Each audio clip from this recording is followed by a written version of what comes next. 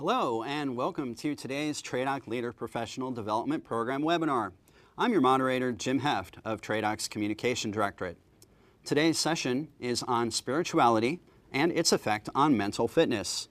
As most of you are aware, the Army released new doctrine in October, Field Manual 7-22, Holistic Health and Fitness. The H2F system is the Army's primary investment for enhancing soldier readiness and lethality in the 21st century. H2F is an all-inclusive initiative designed to integrate personnel, equipment, facilities, programming, and training into a single system of governance to produce physically and mentally tough soldiers. Spearheading the change in doctrine has been Major General Lonnie G. Hibbard, commander of the U.S. Army Center for Initial Military Training. At the time the new doctrine was released, Hibbard said that H2F is the framework to encompass all aspects of human performance to include physical, sleep, nutritional, spiritual, and mental fitness. The ultimate goal, of course, is a strong and capable U.S. Army. So, today, we're talking about a component of H2F with one of the nation's leading experts of the impacts of spirituality on mental fitness, Dr. Lisa Miller. Dr. Miller is a professor of psychology and education at Columbia University Teachers College and is founder of the Spirituality Mind-Body Institute, the first Ivy League graduate program in spirituality and psychology. She is joining us from Florida over Microsoft Teams. Hosting today's session is TRADOC's Command Sergeant Major Daniel Hendricks, who is with me here in the studio. Welcome both. Sure, thank you. Dr. Miller, good to see you, ma'am. Good to see you again. So before I turn the conversation over to Sergeant Major Hendricks and Dr. Miller, I'd like to ask what's on your mind regarding this topic.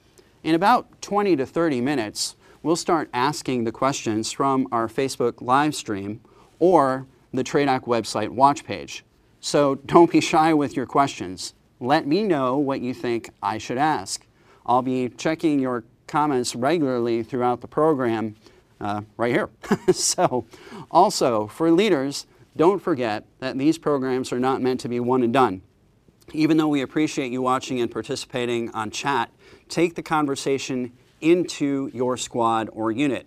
Ask each other the tough questions and help build your cohesive team. With that, I'm pleased to introduce TRADOC's Command Sergeant Major Daniel Hendricks.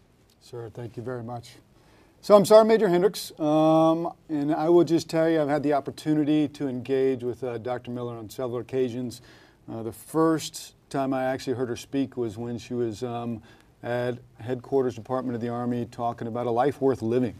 And I would just tell you, as we are dealing with the pandemic and some of the challenges our soldiers face, it was one of the most powerful briefs I'd heard in a very long time. And then just recently, she was also in the Army Professional Forum talking to us about the importance of a spiritually fit soldier.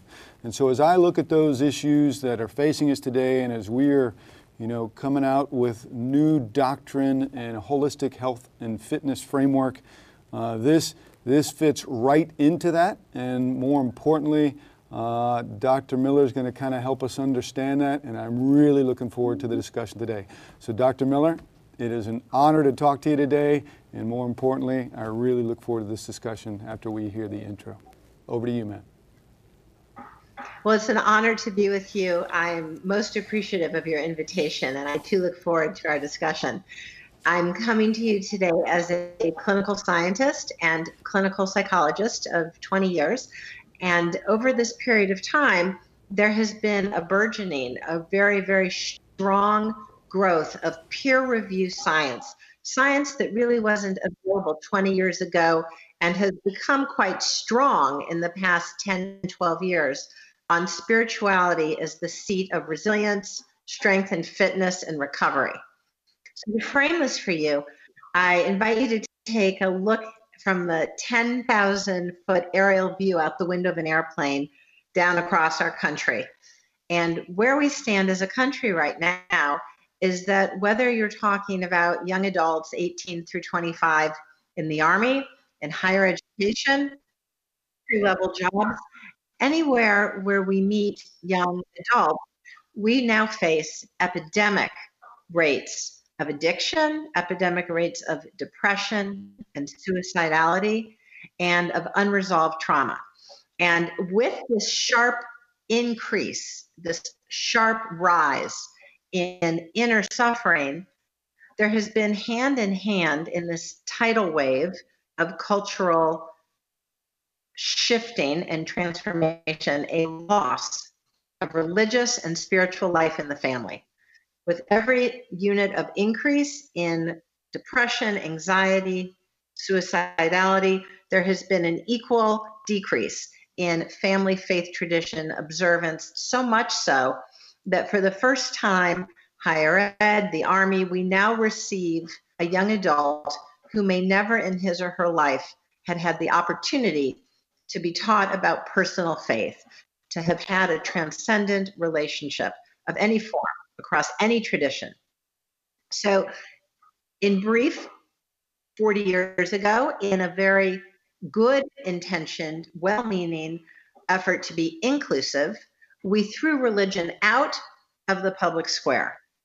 And when that happened, we threw the baby out with the bathwater, and we now have a spiritually non-conversant society, young adults who may be strong physically, strong mentally, but never reach their full level of fitness and potential because they are disintegrated. They are not yet whole without the spiritual core.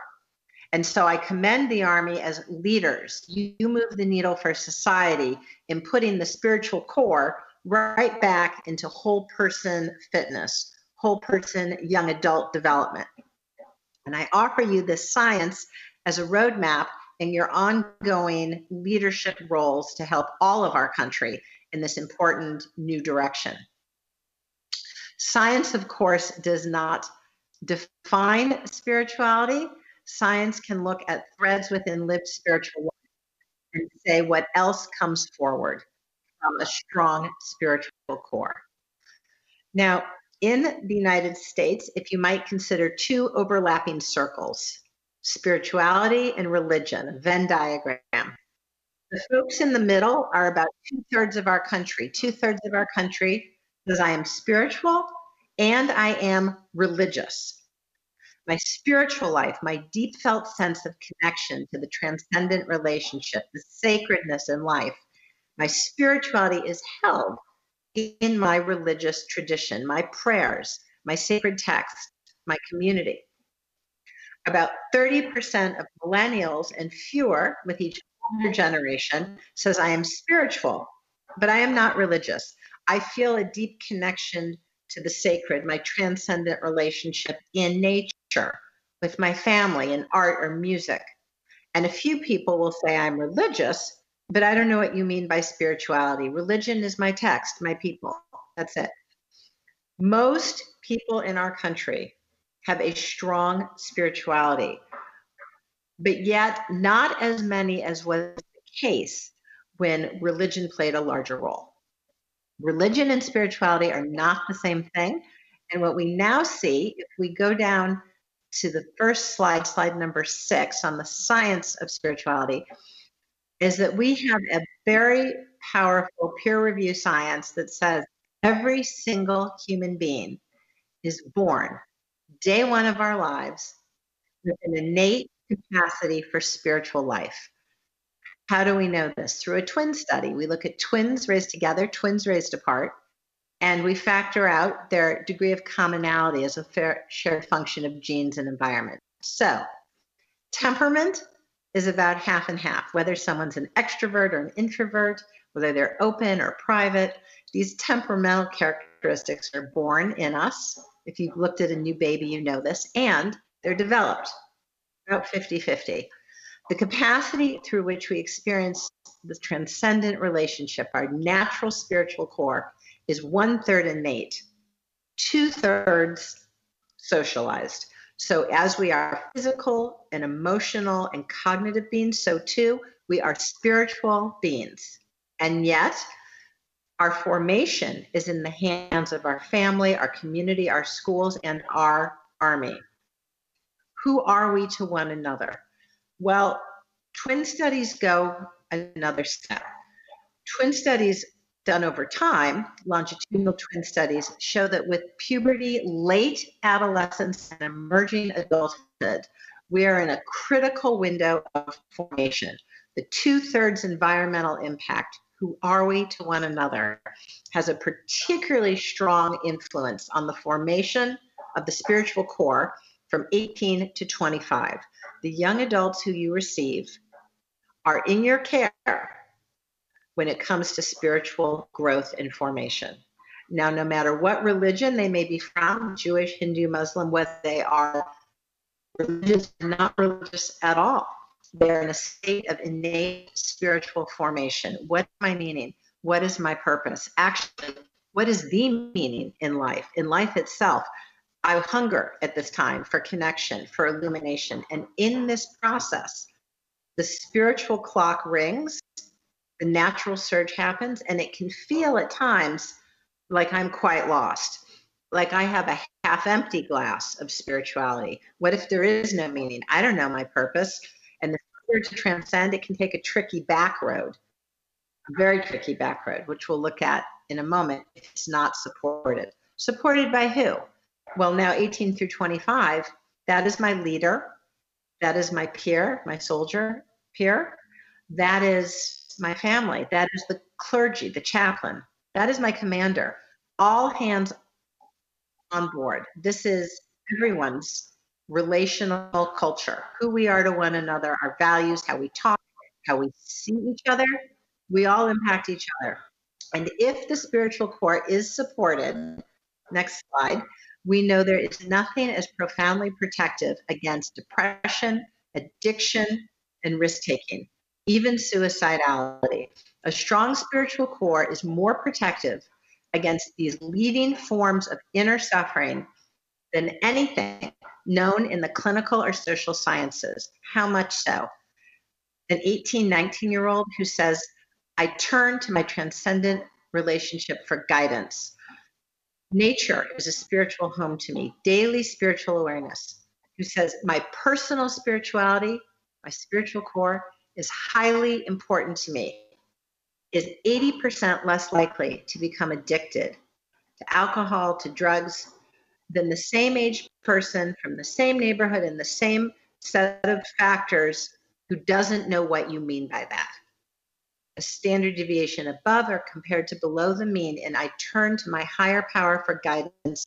My spiritual core is important to me, is 60% less likely to have major depression, 70% likely to have risk-taking, and 50 to 80% less likely to have suicidality, suicidal thoughts, suicidal ideation. The most comprehensive study in clinical science to date is a study of all studies, a meta-analysis by Wu and colleagues, and it shows that if I have a strong spiritual life, I am 62% less likely to take my life. And I am 82% less likely, I am 4/5 less likely to commit suicide if I have a strong spiritual life shared with other people in community. Again, across any tradition or outside a tradition, the spiritual core is essential to health and thriving. We are innately spiritual beings, and we need to strengthen, by way of analogy, this muscle to be able to lift the load that life will hand us. Next slide. The inverted U-shaped curve is perhaps the great testimony to who we are if we build the spiritual core. I invite you to look out along the x-axis as we move out to the right, are increasing levels of symptomology of trauma. Everyone in this study, 3,000 plus vets, is a survivor of trauma. And as we move along the x-axis, we see more and more and more levels of symptoms that go with that trauma. Up the y-axis are units of growth. When we step back and look at this, we see most people right there in the middle, the mean and the standard deviation on either side, have a meaningful amount of growth. Right there, real time, hand in hand with the struggle with trauma. We don't get better and then grow. It is through trauma that we grow. And in fact, if we look on the left, we see those with less struggle, less trauma, actually have growth, but not as much. And those on the far right are so flooded, they need our help to use trauma. But trauma is a gateway to a deepening of inner life. It can be engaged through the spiritual core to make us stronger, to make us bigger inside. It is a moment of growth if we engage it. It doesn't simply happen, it's work. And it's not easy. It's through this work of suffering and engaging the higher power, the transcendent relationship, the spirituality between us, a deeper meaning, a rearrangement of meaning, and a deeper set of perceptions found. So much so, next slide, that 75% of vets who meet criteria for PTSD also report meaningful growth. And so much so, next slide, please, that we see the spiritual core offers us a pathway of growth that is not customary in behavioral health. Behavioral health is extremely important, yes, to behavioral health. Diagnosis, perhaps meds, safety plan, and in the next lane, side by side, spiritual support, perhaps from the chaplain, perhaps from a peer or your commander, spiritual support, because you'll see the pathway to a deepening and a rearrangement of meaning, a sense that life herself is holding me up. My transcendent relationship sustains me, is at the foundational spiritual level. If we might have the next slide, this is where the seat of perception lives in the brain. These broad and pervasive regions in red are regions of cortical thickness, by way of analogy, the stronger muscle. Areas of processing power in regions of perception, reflection, and orientation. These folks, represented here with cortical thickness across the red swath, are people with sustained spiritual life over 8 to 10 years. In short, sustained spiritual life, again, with or without religion, whatever your tradition may be, Jewish, Hindu, Christian, Catholic, whatever your religion may be, strengthens the seat of perception. We are more able day in and day out to have growth when we build the spiritual core ahead of time. We are more likely to build the spiritual core within the seat of struggling and trauma so that it stays with us as we move ahead. So next slide, please. When we build the spiritual core, we see that all across these regions of emotional and social processing, all across these regions of emotional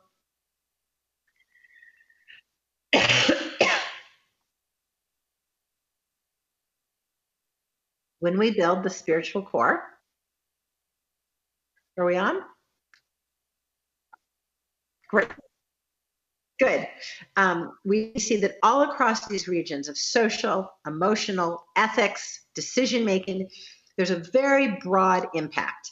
The very same spiritual core that makes us resilient against addiction, the very same spiritual core that helps us recover from trauma, is the very same seat of awareness that gives us persistence, strength, character, a sense of higher service, and a felt sense of bonding with one another, that we're sisters and brothers. There's a common felt sense of oneness, of being a team, of caring for each other.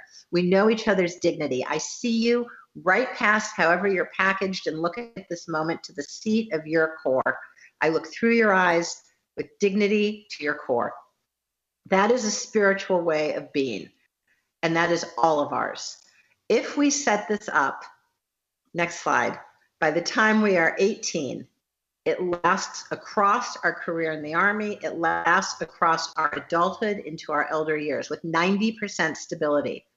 Young adulthood is the formation of the core that, all else being equal, stays with us. We might struggle, we might step back and forward, tough times, dark times, but the core is built if it's built by the end of young adulthood. And how I treat my family, how I treat my teammates, do I see them as people of great dignity? Do I look right through to their core with interest, with encouragement? Sure, we might be competitors and we're on the same team. That is built now, and it's built 2/3 by my commander, my clergy, my chaplain, my leaders, my peers, my family, and it is the birthright of all of us. Last slide. So I invite now discussion with Command Sergeant Major. I'm so eager for your thoughts. I so honor that you are the leaders putting the Corps back into wholeness, putting the Corps back into adult formation, and I look forward to our discussion. Ma'am, thank you very much. And I do have some questions. I know we also have some questions coming in on social media as well. So I'm going to start with a couple of things that I've noticed. And General Funk does this. He's the commander of TRADOC. And he does this incredibly well, and where you see it over time. And so anytime he talks to soldier, he asks them two simple questions, right? One, why did you join the military? Vast array of answers. And then really the second one comes to is, well, why do you continue to serve? Which really gets to the heart of what I think we want to discuss. And I will tell you, time and time again, you will see they all have variations, but that service, to service for others, to do something greater than themselves, that altruistic framework that you use so very well. Can you connect the spirituality piece of that to that service, and how we have a pre-built framework that will help our soldiers support themselves? Because I don't really think we quite understand it as well as we should.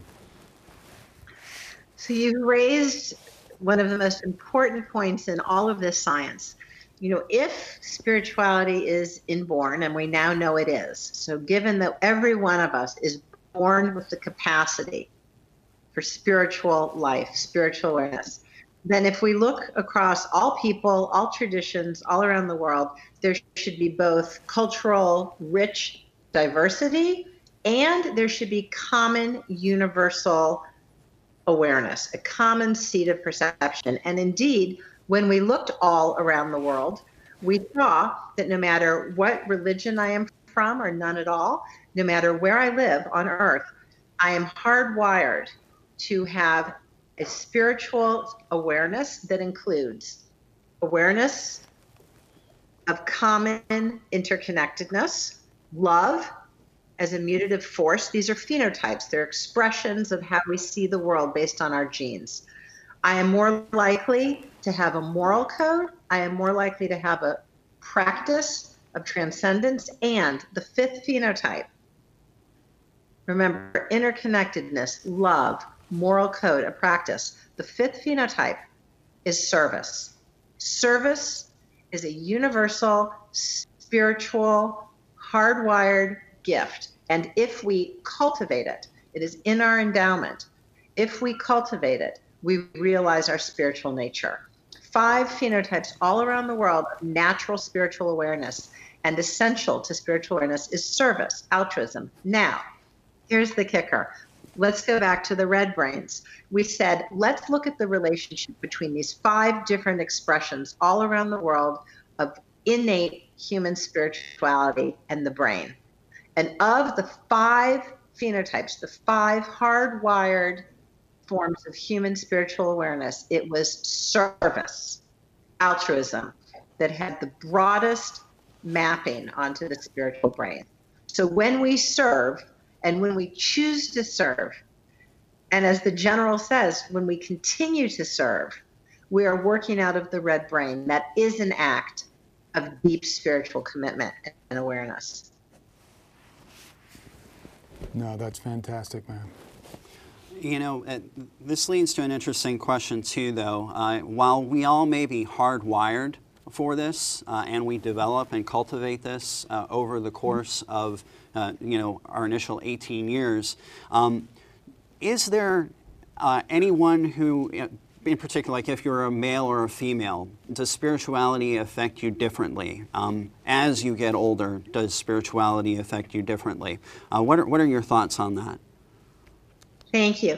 So spirituality is all of ours. As you say, every single one of us is born with the spiritual core. And yet there are developmental periods in our life where there's a surge, really a hardwired biological clock.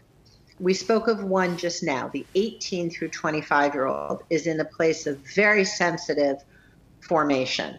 The late adolescent, the young adult, is actually better at this, quicker to sense misalignment and hungry for alignment between beliefs, values, and action. Very curious and hungry to know the nature of life itself and my place in this world.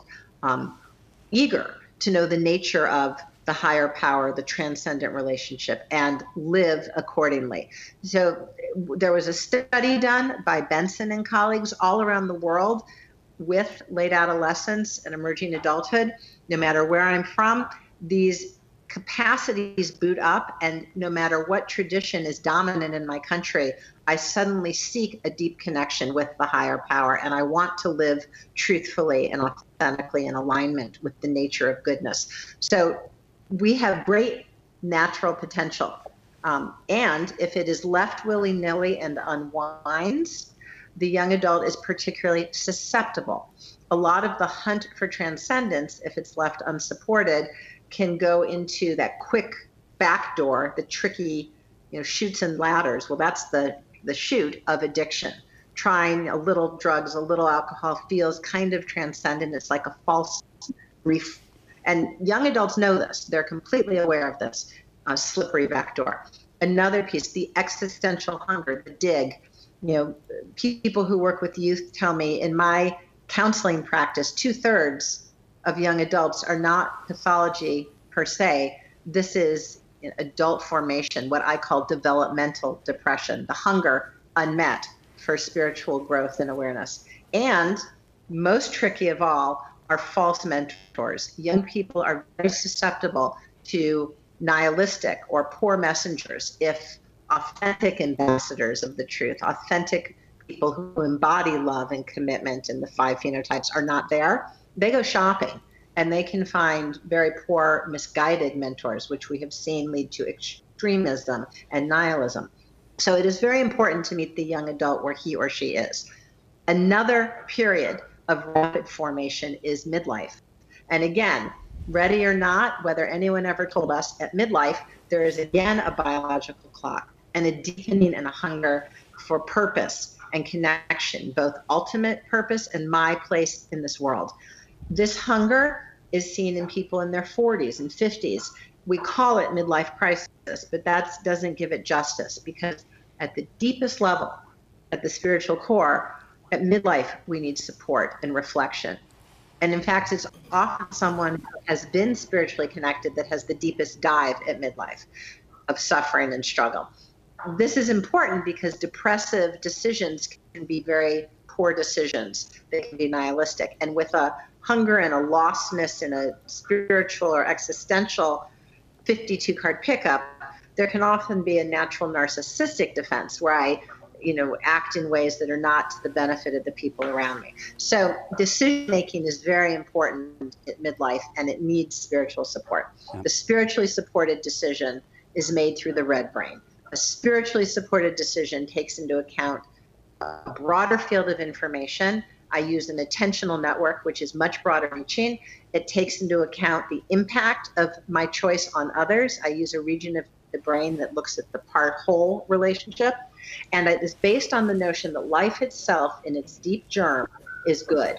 And those 3 things, to see, feel, and know life is holding, embracing the impact I have on others, and to be able to make a better informed decision, looking right and left, is a spiritually supported decision. That is why spiritual support at all phases is important. Outstanding, man. So we've got a question coming in that ties directly to, it's almost a follow-up. And it says, it's coming in on the Facebook page. It says, as we live our life with spiritual emphasis, talking about our beliefs, values, and our connections, how do we bring that into our organizational life in a way that's inclusive, so you don't feel overbearing? And this is a really good question, and it's hard to figure out that balance. So it'd be really good to hear your point on that one, ma'am. We've looked at a number of organizations that want to move towards being more spiritually supportive, and we've looked at organizations that have very often their whole mission statement has explicitly been about service to the higher power in one tradition or another. And we've looked at organizations outside of any faith tradition. And the question as it's put is absolutely as well conceived as possible. How do we do this in a way that is inclusive and is part of the very fabric of our organization? And here's what we found, that spiritual support comes in relational culture. It's in our relationship to one another every day. The 10,000 exchanges that show our values, who we are to one another. It is held every single living, breathing moment in our culture. It's articulated in our mission statement, and it's vertically integrated. The way 1 speaks to 2 is the way 2 speaks to 3, and 3 to 4, right down the line. It is absolutely held in relational culture. Some features of relational culture that are concrete and actionable, and we have found to be consistent amongst most spiritually supportive organizations, to give you a taste of some, are as follows. A language that holds the sacredness, the transcendent relationship in a way that's inclusive and universal. So it's not my faith tradition or the next person's, but we have ideas such as presence, dignity, care, and our relationship in the first person to ultimate reality or the transcendent relationship. There's a language in place that holds room for everyone, including the atheist and the virtuous humanist, to have a transcendent relationship of ultimate significance. So there is a language of sacredness, a language of transcendence, a language of accountability, that our values are more than cherry-picked, but they come from the way life is built itself. Axiomatic to caring and surviving and being fit and ready is an understanding of life itself. And that has not just a morality, but an ultimate morality. So there's a language. Second, every spiritually supportive organization we've seen has a practice. Now, that can be one of silence and reflection. It can be one, often it is mindfulness plus. Mindfulness is outstanding to quiet us. It stops the racket. It gets us to the threshold of readiness. And then we cross the threshold to a form of receptive reflection. Some people call it espacia, which means space. Some people call it heart centering, but it's a receptive practice of drawing into relationship with the implicate order, the deeper order of life, the sacred order in life. So language, shared transcendent moment or practice. Pluralism. When we threw the baby out with bathwater and silenced religion 40, 50 years ago, we actually took a great stroke against diversity and inclusion.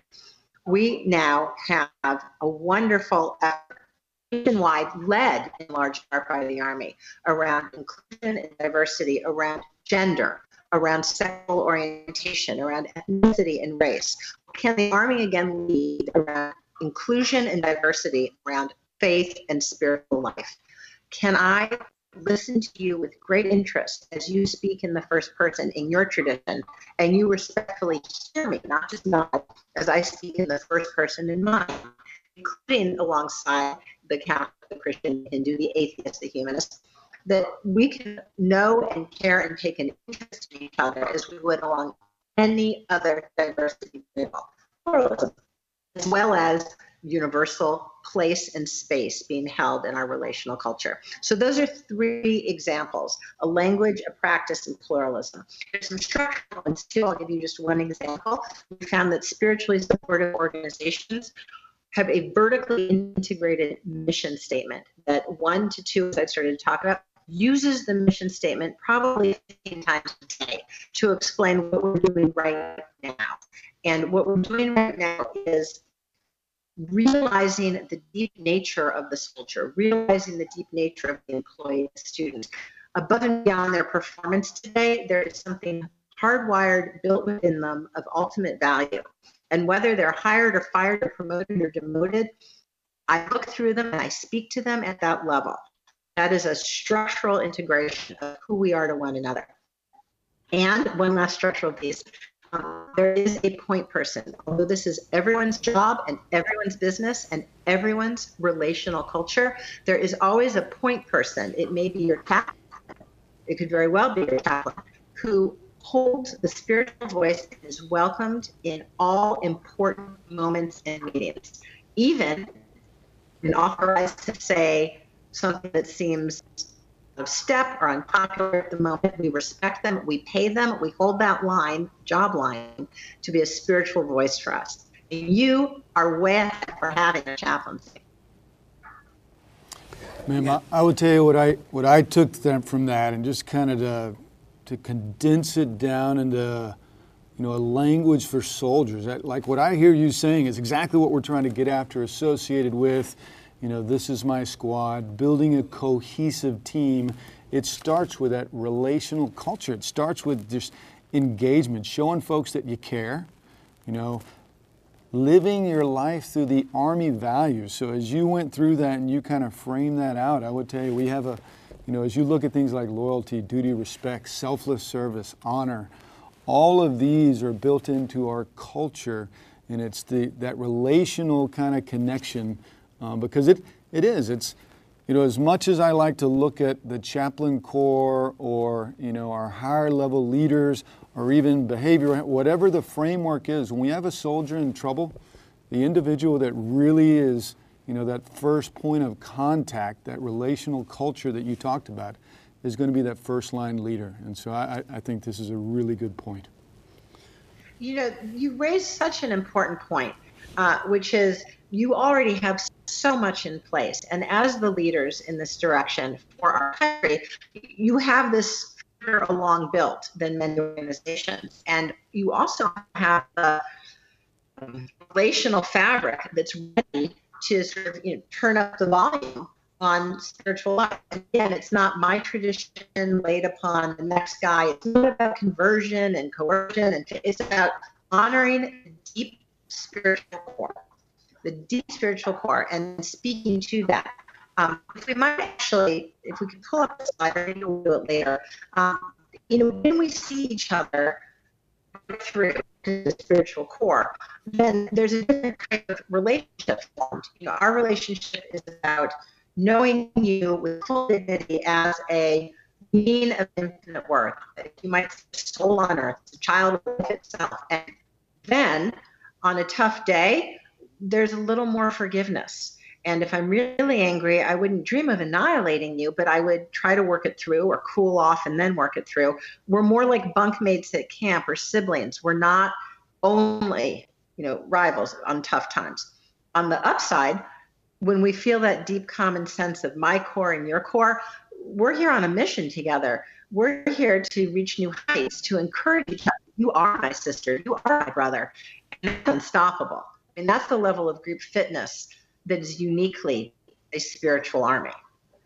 We are getting so many great questions that are coming in through the Facebook feed as well as our watch page. You have certainly struck a chord, Dr. Miller, and folks are paying attention and they're appreciating this very much. So thank you again for this fantastic conversation. One question that we got is there a measurable difference between individual spiritual practice and public spiritual practice? For example, private devotion, prayer, meditation, or going to a church, synagogue, temple for worship.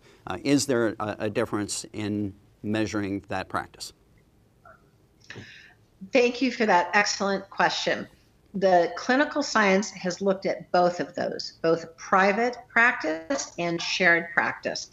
And both are very important. Both have a great impact on a deepening of interiority, on a deepening of my inner life, the strengthening of my spiritual core. The more I talk to my transcendent relationship, the more I feel aware and the pipeline is open, the more that builds and it opens up and every day looks different. I'm walking on a different landscape and my relationships are more full of love and interest and encouragement. Private practice matters, shared practice matters. And if you look through the lens of science, the red brains, the regions of deepened perception and reflection, so that I make better decisions in the snap moment, so that I see you in a more productive, highly collaborative way. That practice of the brain comes through spiritual awareness. It comes through both private and shared. That said, Both are important. Both lead to the red brain. Both open up the world and change everything for me. Social, emotional, ethics, teamship, sister, brotherhood. It is important to have both, whatever your practice may be.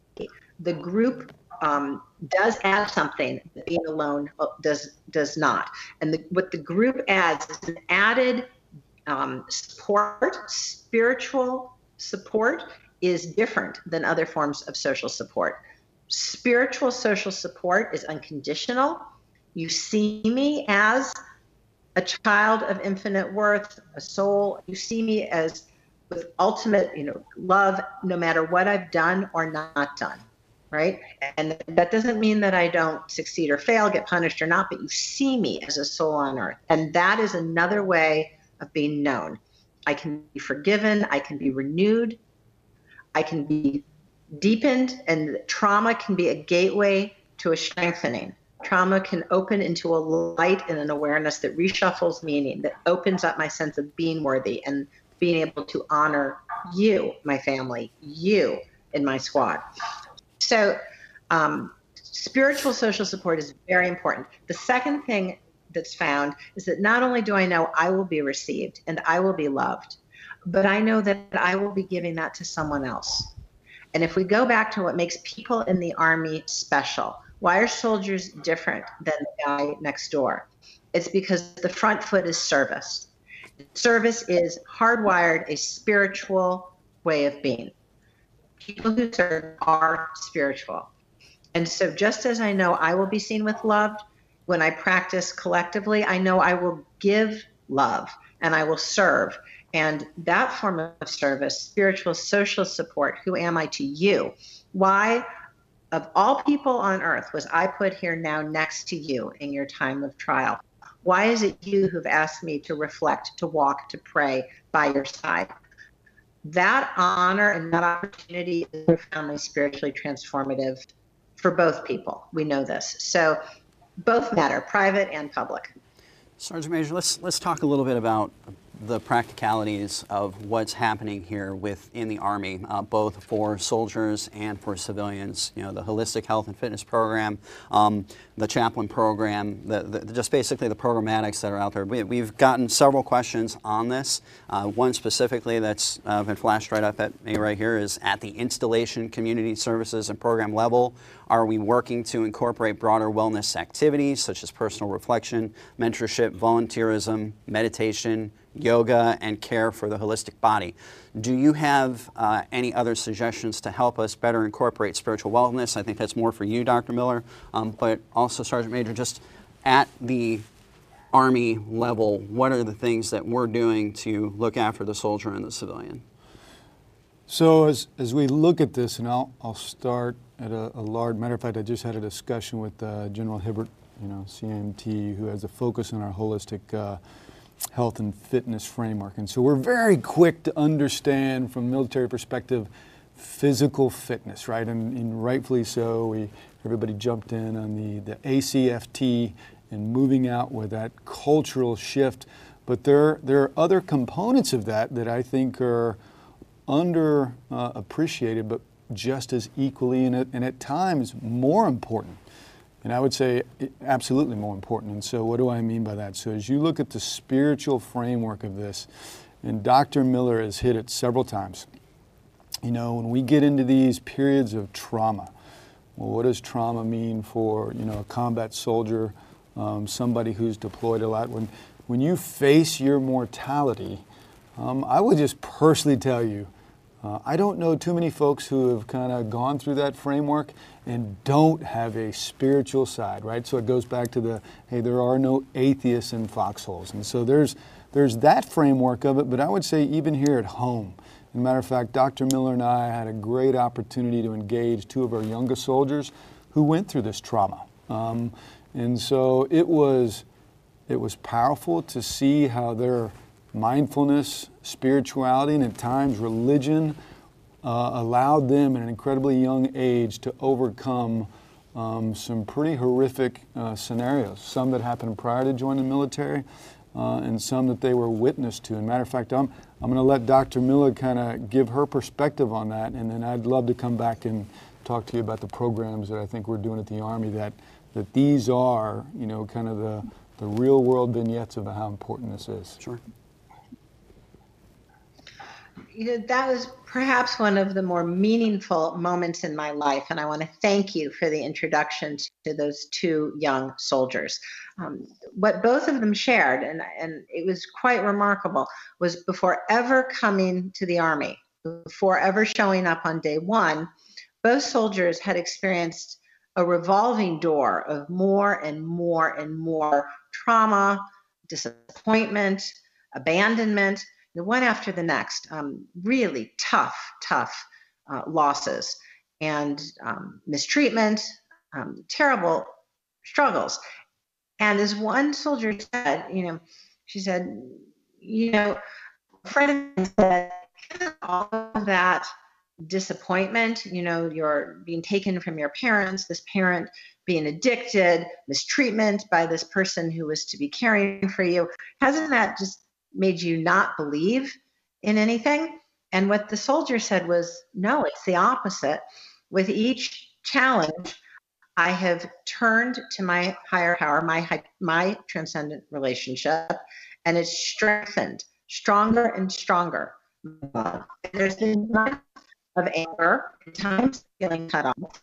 But when I, in her case, pray, some people do this in her case, she prayed, she grew closer and closer, felt lifted, felt held, felt carried through. And so for her, each reminder made her stronger and stronger in her relationship with her transcendent relationship, to the point that sitting there speaking with her over a screen was a young person who felt vast, the power, the presence of her spirit, the presence of her inner life felt immense. And how did she now live that out each day? She lived it out in personal practice, reflection, and prayer, and she lived it out in helping other people. And I don't mean proselytizing or handing them her faith. I mean showing up, what some of them call the ministry of presence and this spiritual connection, sitting by someone's side as pluralistically they pray or meditate or reflect in their own way and in your own way, pluralistically, respectfully. She showed up for others. She showed up in service. She became an agent of spiritual social support. Dr. Miller, So that I think we definitely got the point on that. You're breaking up a little bit, and we'll come back again to further explore this particular question, because I know that Sergeant Major is eager to do so. But on the topic again of what the Army is actually trying to accomplish here, you know, both I think Roy Williams and Kevin Haran on Facebook asked a question regarding the Army developing a metric for spirituality, and then Joseph Wood talked about what do leaders at every given echelon do in order to develop spirituality. And then there's this great question that's on the screen here: what are non-religious ways? I mean, we are, you know, in a multi-dimensional army here. There's a lot of people of many different faiths. How do we grow as one team, one fight in non-religious forms to grow spirituality? So, great question, and it would almost seem like this was set up specifically for this, but I would tell you it was not. So, I have in front of me, and it is FM 7-22, Holistic Health and Fitness. And I would tell you, everybody, like, Chapter 10 in there is all about spiritual fitness, how it fits into the greater framework of that holistic approach that the Army's taken. And so, you know, in the Army, you always kind of track, you know, we can put bumper stickers and slogans up there every day, but this is one of the things that I've seen that the Army has put two things behind it that that really shows they're all in on this. And so, one, they're putting the right kind of talent and expertise associated with it. Two, they're also, with that, getting it down to soldiers at the lowest level in those battalions and brigades. and they're putting their money where their mouth is. $2 billion program to get after this, because as we look at it, it is a key framework, for the people strategy and really moving out with what matters most to the United States Army. Absolutely, and regarding non-religious ways to grow one's spirituality, Dr. Miller, what do you think an individual can do if maybe they don't have what I would call, maybe more streamlined or well-known faith-based backgrounds? So we actually have developed a way at Columbia to help people re-enter their natural spirituality. It's on the language of life called awakened awareness. That this is all ours. It doesn't matter if I know someone teach me about Catholicism, Judaism, anything at all. You have this a quarter inch of the surface, and it can be brought out in a relationship. It can be brought out through a series of stepwise practices. And a lot of work involves noticing doors opening and closing in life, noticing who comes to you, when and where, seeing that we don't live on an inert, dead world, but we live in a very much alive world where people do show up for one another, and where it's essential that one opportunity slams closed so that I might turn and see another open. We call that the road of life. We also use contemplative practices that are, I will say, that came to us through people who worked with young adults who struggled with feeling cut off from spiritual life. Very oftentimes, the work as it ends up comes because adults are cut off from bad messengers. And so if I can add in here, as we talk about that non-religious ways of getting after spirituality, and it's interesting as I actually opened the manual and looked at it and read it, I was like, I actually do that.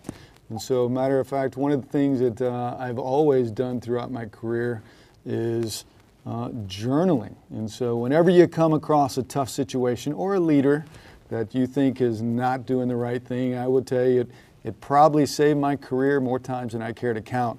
So instead of expressing my frustration in an inappropriate way, I would go back and kind of capture that in writing, and it gave me some time and space, and I think it helped me create what I call, that the mindfulness framework that has helped me and served me so well throughout my military. And so other things in here, you heard Dr. Miller kind of talk about, the military is already in a service framework, but that charity aspect, as I get the opportunity to talk to our youngest soldiers, some who have gone through some very traumatic events, I was very interested to see the uniqueness, or not so unique, of their ability to give and help others, and how important that was to their own health. Journaling, hospitality, meditation, and this is the thing that I'll ask Dr. Miller to kind of jump in on. So a lot of folks get really kind of nervous when you put a religious framework on it. And I would tell you, as you look at something like meditation, and we've got several programs going right now with mindfulness, with yoga, that really gets after a meditation framework. There is a way that you can look at the spiritual framework and readiness that you're comfortable with. And I would just ask if you can talk on that, Dr. Miller.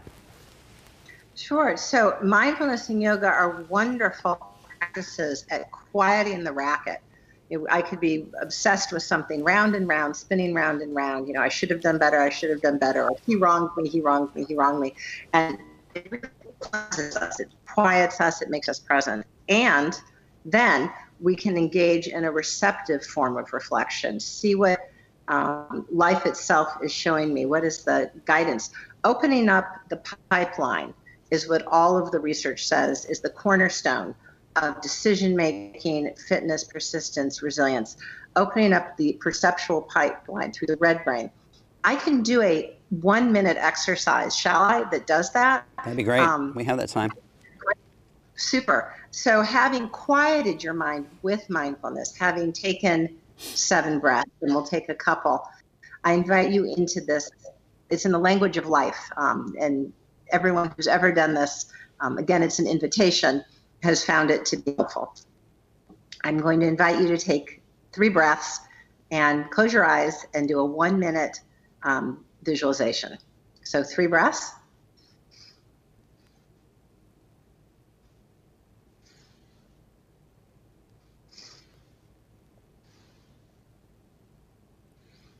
I invite you to open up your inner space and set before you a table. This is your table. And to your table, you may invite anyone, living or deceased, who truly has your best interest in mind. Anyone living or deceased who truly has your best interest in mind. And with them all sitting there at your table, ask them if they love you. And now to your table, you may invite your higher self, the part of you that's much more than what you did or didn't do, what you have or don't have, your true, eternal, higher self. And ask your higher self if you love you. And now finally, you may invite your transcendent relationship, your higher power, whatever word that may be, your true higher power, and ask if they love you.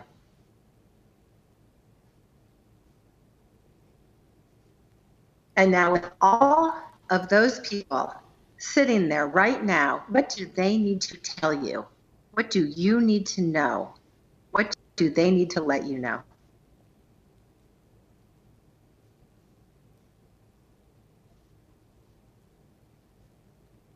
What do they need to tell you?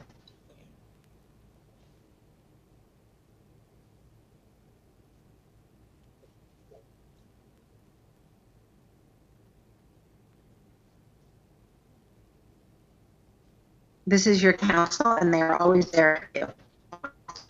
Shows up may change based on what's going on in your life right now, and you can ask them anything you want.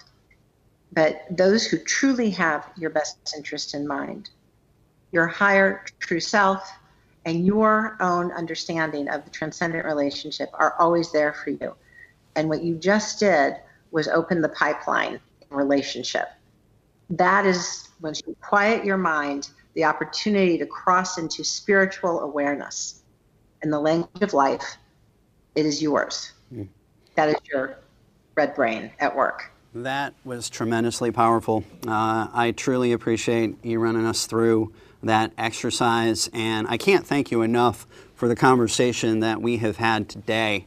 I've just simply learned so much as someone who has grown up in a mainline denomination and still practicing in a mainline denomination. Connecting the role of spirituality to that faith I find tremendously important. And so Dr. Miller, on behalf of all of TRADOC and everyone, thank you very much for being here. I do turn the floor back over to you, though, for a few closing remarks if you have them. Thank you. I think you've put that in such a wise way, which is the spiritual core is all of ours, and it lives within any faith tradition, and it lives outside a faith tradition. But as a devoutly religious person, I don't need to change or give anything up. My spiritual core is realized, and I can listen with great love and interest to someone outside a faith tradition or in another faith tradition for the resonance of their spiritual core. And that relational spirituality is all of ours. It's something that the more we say and the more we practice and the more we make natural, the more we find our community shifts and our teams are stronger and we're united in common purpose, common mission, because we are one. We are one team. So this has been a great honor. Thank you for including me today. Thank you. Sergeant Major, any final thoughts? No, absolutely. And so, ma'am, it is always good to see you again. And these discussions, I think, have helped me along, as well as we got to talk to those 2 soldiers as well.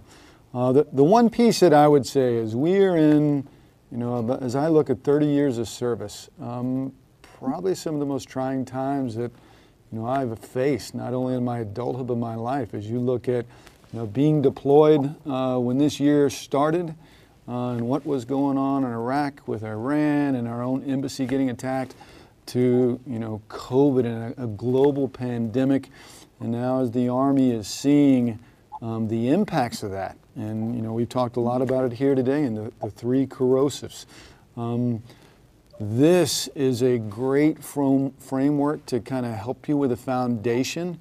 And we didn't really get a chance to talk to it, but we've got a lot of soldiers that, they are in that 18 to 25 period, and they didn't grow up with that intergenerational spirituality. And so I think this is going to be a great first step to help them on that road and give them a tool that they may not only help themselves to deal with some future problem that's coming their way, or more importantly, where they can reach out and be charitable and help one of their teammates with these same kind of issues. So thank you again, and I look forward to continuing this discussion, ma'am.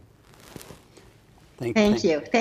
I feel like you're describing a culture of prevention, that what you're calling the corrosives don't get treated down here. You're creating a whole culture of prevention and fitness. And I credit you and I thank you, because you do move the needle for society. The Army is what becomes the new standard.